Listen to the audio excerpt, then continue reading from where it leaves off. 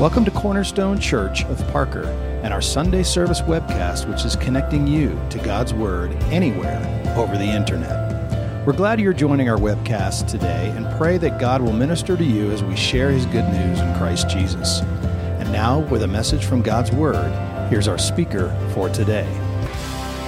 My name is Mike Jones. I'm the lead pastor here. It's good to see you guys today. We are in a series titled Real Man, Only Savior, and it's a study through the book of Luke. We've gone through 3 sermons so far.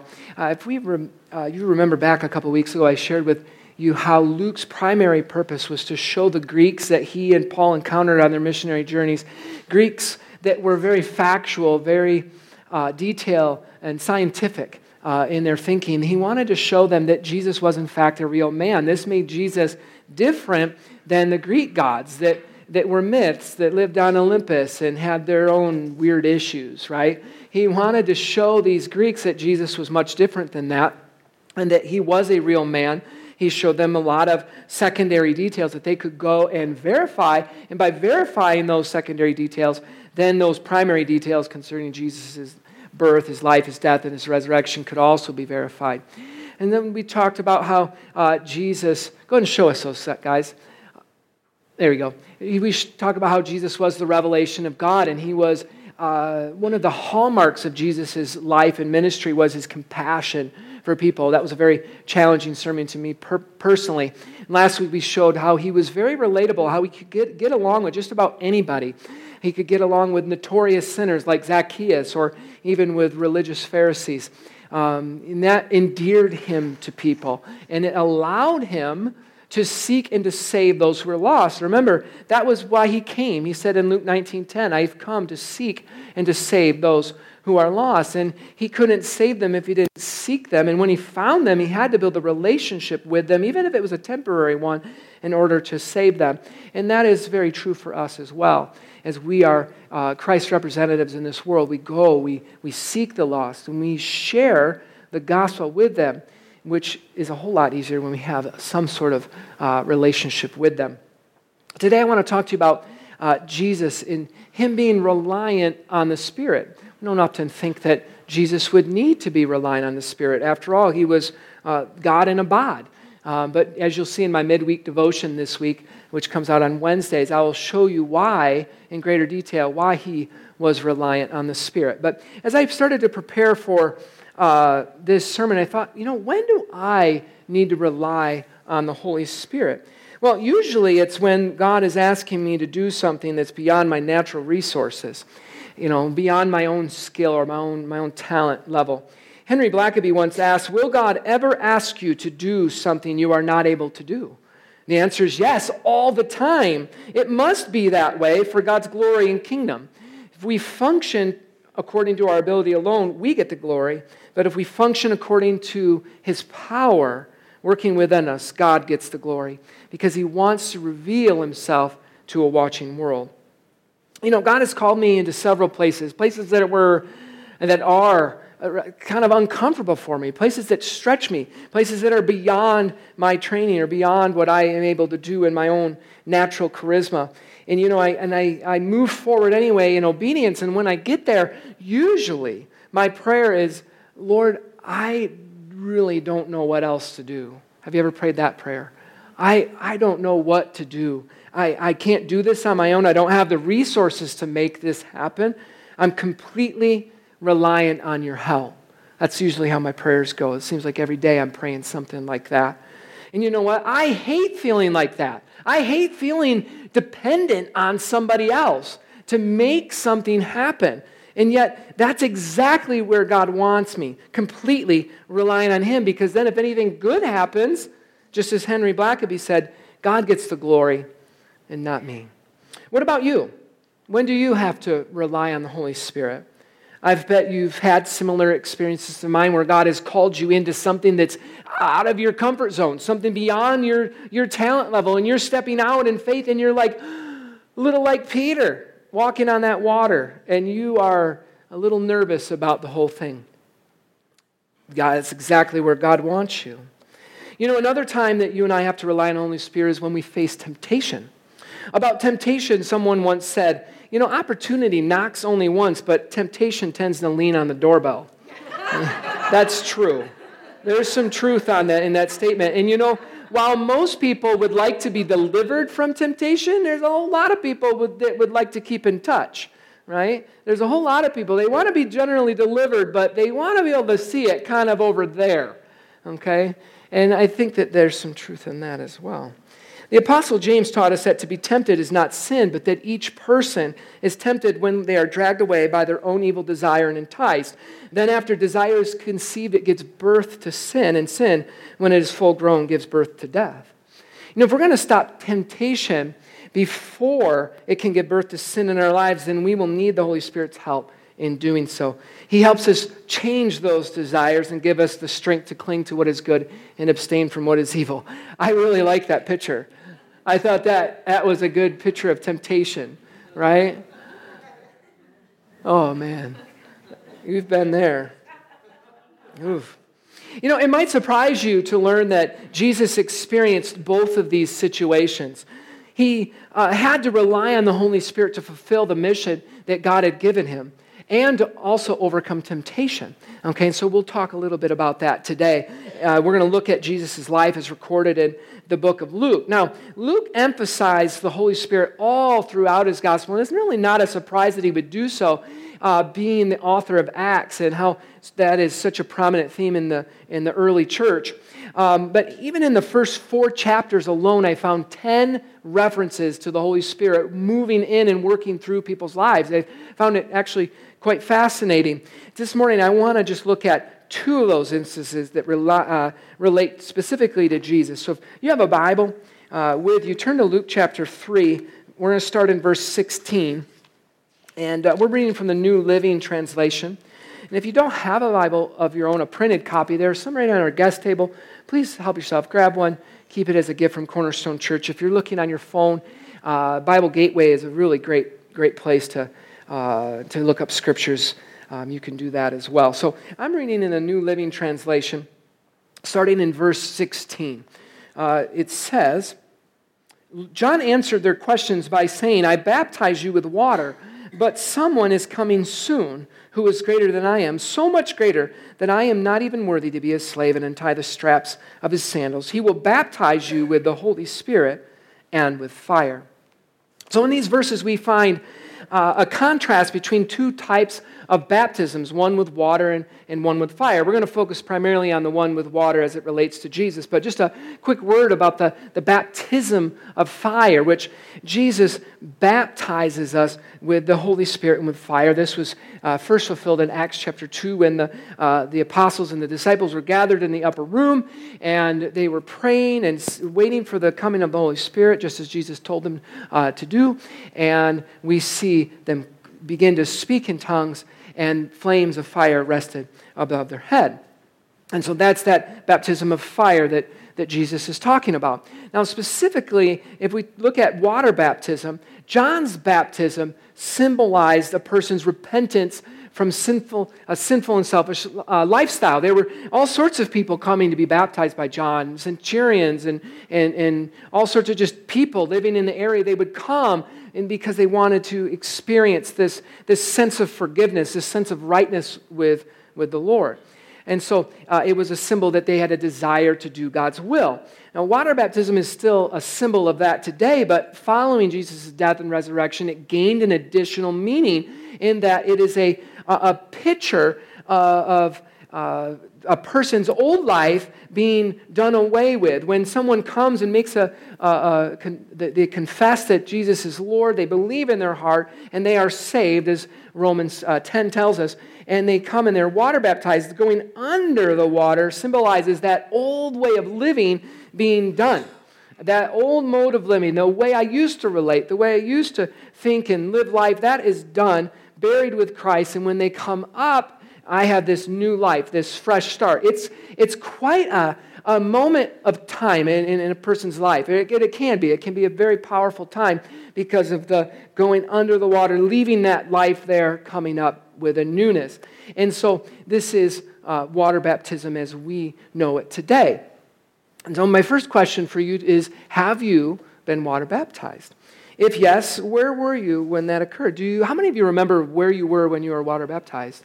I do. I don't remember. It's getting a little fuzzy as I get older here. But I must have been like 12. I think I was 12. I was in the Gospel Tabernacle, little church in Muskegon, Michigan. And I believe my pastor, Pastor Mike McCormick, baptized me there. And I had an awareness of who Christ was. I know I had made that confession.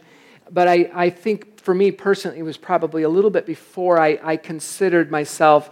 When I was about 16, I considered, like, this is my faith, my faith. And here at Cornerstone, I'm not against baptizing children, children, young preteens, teens and that nature. I just want to make sure that people are old enough to actually realize what it is they're doing, because I think when they do that, it is more powerful and more personal, right? And so if you have not been baptized and you are a professing follower of Jesus, then I would encourage you to follow the Lord's command to be water baptized. Water baptism doesn't save you. Okay, there are a few people that teach that, that's a false teaching. It doesn't save you. Only faith in Christ saves you. But water baptism is an important step in your faith, and one that I recommend you take as soon as possible. We have one scheduled in November, so if you're interested in participating, just let me know and we'll make arrangements. But don't worry, our baptism is not going to be like an Eskimo baptism. Okay? Church baptisms are notorious for being absolutely frigid, right? You step in and you're like, I don't know if I want to be saved this much. You have to endure that cold water. We actually have a heater in our baptism tank. It's like a hot tub back there. Dwayne warms it up. It takes like a day, don't it? It takes like a day to get warm. So don't worry, if you want to be water baptized, it won't be like that. But let's go back. Okay, so look at verse 21. Look at verse 21. One day when the crowds were being baptized, Jesus himself was baptized. And as he was praying, the heavens opened, and the Holy Spirit in bodily form descended on him like a dove, and a voice from heaven said, "You are my dearly loved Son, and you bring me great joy." So we see here that even Jesus was baptized in water at the Jordan River. Now, I've actually been there. Has anybody else been to Israel and seen that? I think there might be a couple places, but I specifically remember when I visited a few years back, something that I might have even been in that exact spot. And so being baptized in the Jordan River is a big thing for some people, and so they wait and do that. All right? Well, Jesus was water baptized as well. Now, why?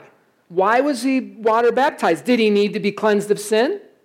No. The scriptures we see tell us that Jesus never sinned. So what was he trying to accomplish? Well, Jesus was water baptized because he wanted to be an example to us in all things. He was identifying with us as ones who actually need to be water baptized, and at the same time foreshadowing his death and his resurrection, which was the real way that God planned on cleansing us of sin. So after Jesus emerged from the Jordan River, the Holy Spirit descended on him, and so this was for him symbolic of the start of his public ministry. He was stepping out of being a carpenter, out of being Mary's son, and into, now I'm going to move forward with this plan for my life as the Messiah, right? And so look at verse 23. You can see proof of that. The very next verse, in verse 23, tells you that Jesus was about 30 years old when he began his public ministry. So this was a clear and definitive point in his life, just as water baptism for us is, except it just had a little bit different meaning for him. Now, the Holy Spirit, the Holy Spirit descending on him is the part we want to focus on. So go to Luke 4, verse 1. We're going to skip over this whole genealogy section. Look at what it says next. It says, "Then Jesus, full of the Holy Spirit, returned from the Jordan River, and he was led by the Spirit in the wilderness." Okay, so this is the part I want us to focus on. We read in verse 1 that Jesus was full of the Spirit before he started his public ministry. And then in Luke 24, verse 49, you will read that Jesus told his disciples not to start their public ministries until they had been filled with the Holy Spirit as well. And so when I was studying this out, I paused and I said, well, what does this mean for you and I?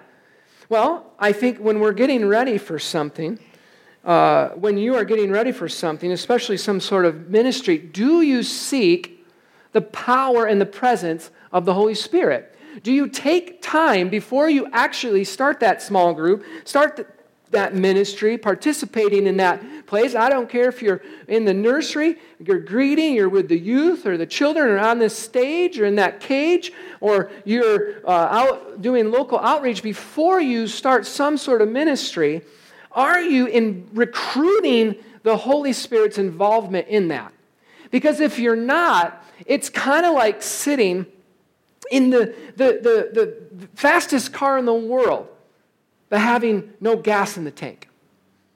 We can have, as a church, all of the best tools. And we have a lot of tools. I was actually thinking about this. We have some really great tools. As Taylor mentioned, we just brought on PushPay to build our app. They are the #1 app developer for churches in the world. Okay? We've got from the curriculum our youth and children use, to the soundboard, to these lights and things that we buy. The things that we are investing in as a church are high quality. They are very, very good tools. And yet we can have all these wonderful tools, but if we don't have the Spirit, we have nothing. We have nothing. You can sit in a Bugatti, have the keys, and be ready to go with your gloves on. But if you ain't got no gas in the tank, you're not going anywhere. And that's exactly how it is in ministry, in serving in Jesus' name. It doesn't have to be a formal thing at the church. If you're doing something in the Lord's name and for His kingdom, and if you don't have the Spirit, you're not going to see a whole lot of results. Can you say amen? So I need the Holy Spirit. We need to be full of the Holy Spirit. And I was thinking about this prayer group that John Wilson is just started up a couple of weeks ago. If you are not helping set up and doing things prior to church, I want to encourage you to come a few minutes early. It starts at 9:20, goes to 9:40. Come and pray and be a part of those in this congregation that are inviting the Holy Spirit in, because we can play a flawless worship service. I could preach my guts out up here, but if the Holy Spirit is not in it, there's not going to be any fruit. What did Paul say? One plants, another waters, but the Spirit gives the increase. And doggone it, I want to see some increase. And I know you do too. In the annual congregation survey, that's one of the things that comes up all the time, is that we want to see growth. We want to see this. We want to see that. Well, it ain't coming unless we invite the Holy Spirit and let Him fuel our mission. Do you believe that? Amen. Well, notice after that, look back at 4:1. The Spirit led Him into the wilderness. Okay? Before Jesus started His public ministry, the Holy Spirit leads Him into the wilderness. Now, naturally, this seems counterintuitive, because if you look at the Judean wilderness, I don't see a whole lot of people out there, right? There wasn't anybody to minister to out in the Judean wilderness, and yet that is exactly where the Holy Spirit led Him. And so this doesn't make a lot of sense. But you know what? A lot of things that God does don't make a lot of sense. Paul says, God chose the foolish things of the world to shame the wise. God chose the weak things of the world to shame the strong.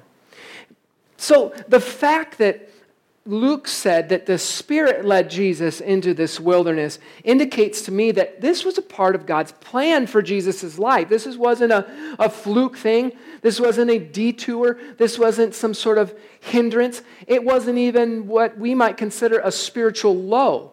We look at things in our lives as highs and lows. I don't think it was that way. I think it was just part of the plan. It was just as much a part of the plan for Jesus' life as the Jordan River experience was, where He had the Holy Spirit come, descend in bodily form. He heard the Father's voice. We would look at that naturally and think, man, that sounds like a good day to me, right? And that looks like a bad day to me. We would look at good and bad. But in Jesus' case, it wasn't good nor bad. It was just part of the plan.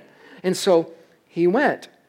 He followed the Spirit in to the wilderness. And as I thought of it, I go, I don't know if Jesus knew what was about to happen. He might have, but I don't know if he did. It doesn't say. But he still went and he endured 40 days of fasting and tempting from the devil himself. Right? I can barely fast for a day without going crazy. Right? How many of you are like that? You skip lunch and you're like the guy in the Snickers commercial, where you just don't feel yourself, and you need something to eat. I mean, Jesus fasted for 40 days, and on top of that, he was tempted by the devil. I mean, that sounds like a very difficult month and a half, if you ask me. That sounds, a month and a half, that's a long time to not eat and to have the devil tempt you. We think we're doing good if we overcome temptation for 5 minutes, right? Jesus endured temptation for 40 days, all right? So what does this mean for you? I thought about this for a second, and I thought, you know what? There are going to be times where when the Holy Spirit leads you to places that it doesn't make sense to you. He's going to lead you to places that do not make sense to you, and he's going to make you stay there longer than you really want to, and it's going to be harder than you ever expected it to be. And you're going to hate it. You will. And you're going to wonder, how in the world could something like this be a part of God's plan for my life? We sing that song, oh, he's a good, good father. Not one of my favorite songs, by the way, but we sing it once in a while. Right? And we think, how could this wilderness be part of a good, good father's plan? And yet it is. The wilderness is never a fun season to be in. Never a fun season to be in something like that, right? It's lonely, it's dry, it's boring, it feels fruitless, right? Have you ever had a season like that? Yeah, that's a rough place to be, and you probably are there, and you're thinking, man, how could God be in something like this? But I want you to pay attention to something. Look, number 1, then Jesus, full of the Spirit. Look at the bookends, verse 1. He is full of the Spirit. Go to verse 14. This is after the 40 days. Then Jesus returned to Galilee, filled with the Spirit's power. So we see on the bookends, he's experiencing the power and the presence of the Holy Spirit. What makes us think that the Holy Spirit left him? We naturally think, oh, he's there at these highs, but he's not in the wilderness. That is not true.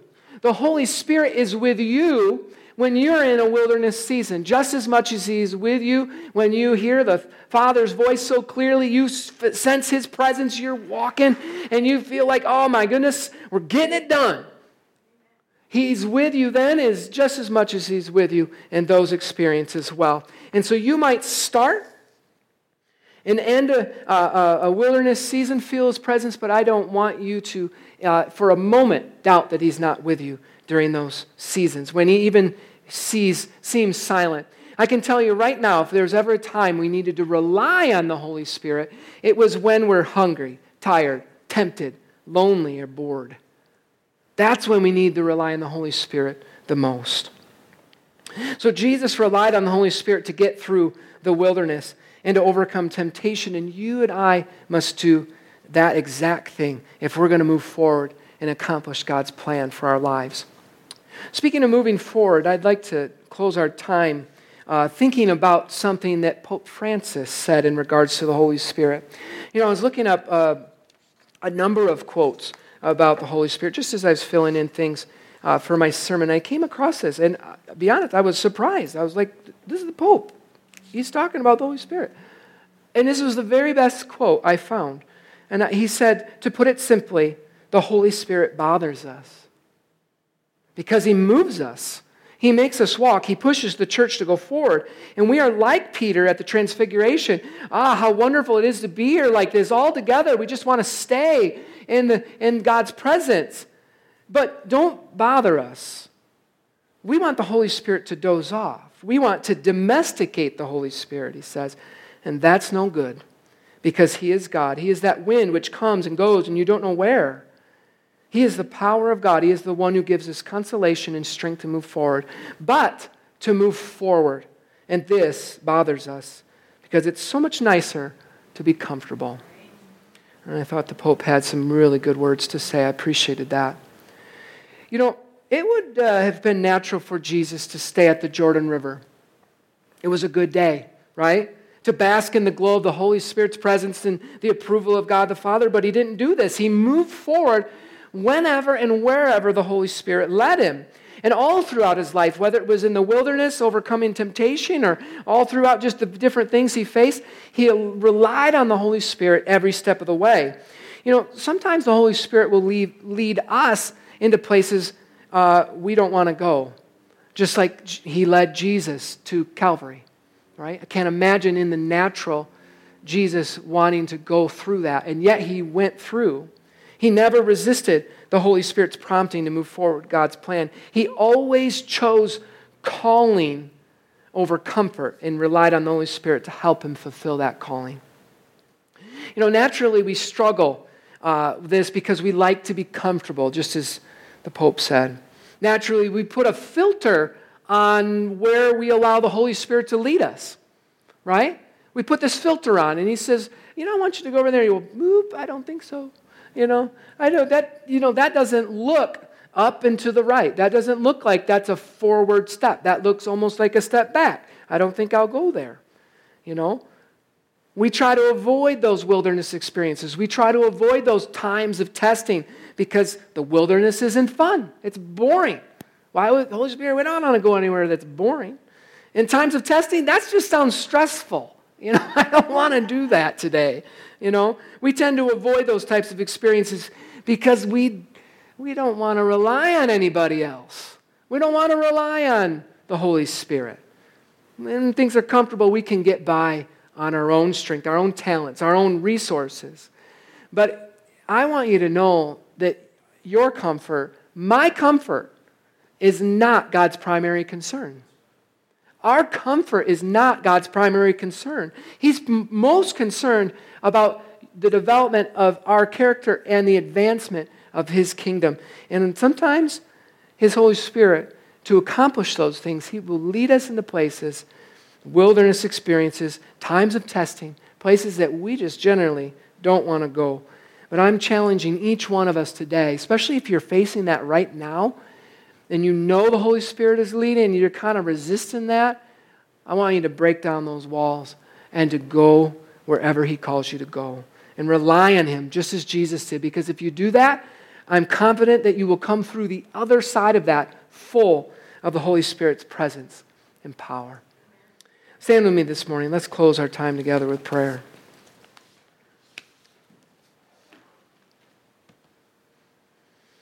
Hallelujah. Thank you, Lord. Hallelujah. Oh, praise you, Lord.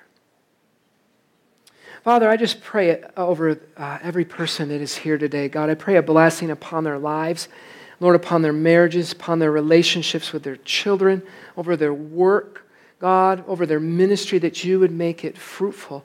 I pray, Lord, for each person that's starting something.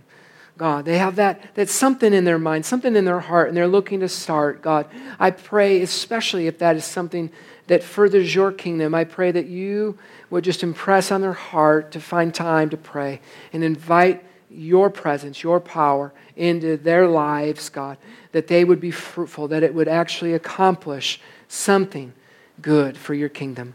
Lord, I pray for those that are facing temptation these days, God. Maybe it's reoccurring. Maybe it's that sin which so easily besets us. I pray right now, Lord, that you would show them that way. You told us you would not allow us to be tempted beyond what we were able to bear, but with that temptation, you would provide a way to escape. And so I pray, let them see that way. Let them take that way in Jesus' name. Lord, I pray especially over the hearts and the minds of this people as the devil would come and attack and discourage us, as we heard earlier, Lord God, or tempt us into doing things that just would lead us away from you. Help us to overcome. Lord, help us not to resist when you bring us into that wilderness time, but to rely on you for strength. In Jesus' name. Go with us the rest of this day, God. In Jesus' name we pray. Amen. Amen. Thanks for coming to Cornerstone today. God bless you. You are loved. If I didn't get a chance to greet you, come and find me real quick. I'd love to shake your hand and hear how you're doing. We thank you for listening to this Sunday service webcast from Cornerstone Church of Parker in Parker, Colorado. We hope that His truth has enriched your life and inspires you to greater works in God's kingdom. We invite you to worship with us in our Sunday morning service or join in our other ministry events posted on cornerstonechurchofparker.org. Cornerstone Church, built on the firm foundation of Jesus Christ and connecting people to God, each other, and to our world.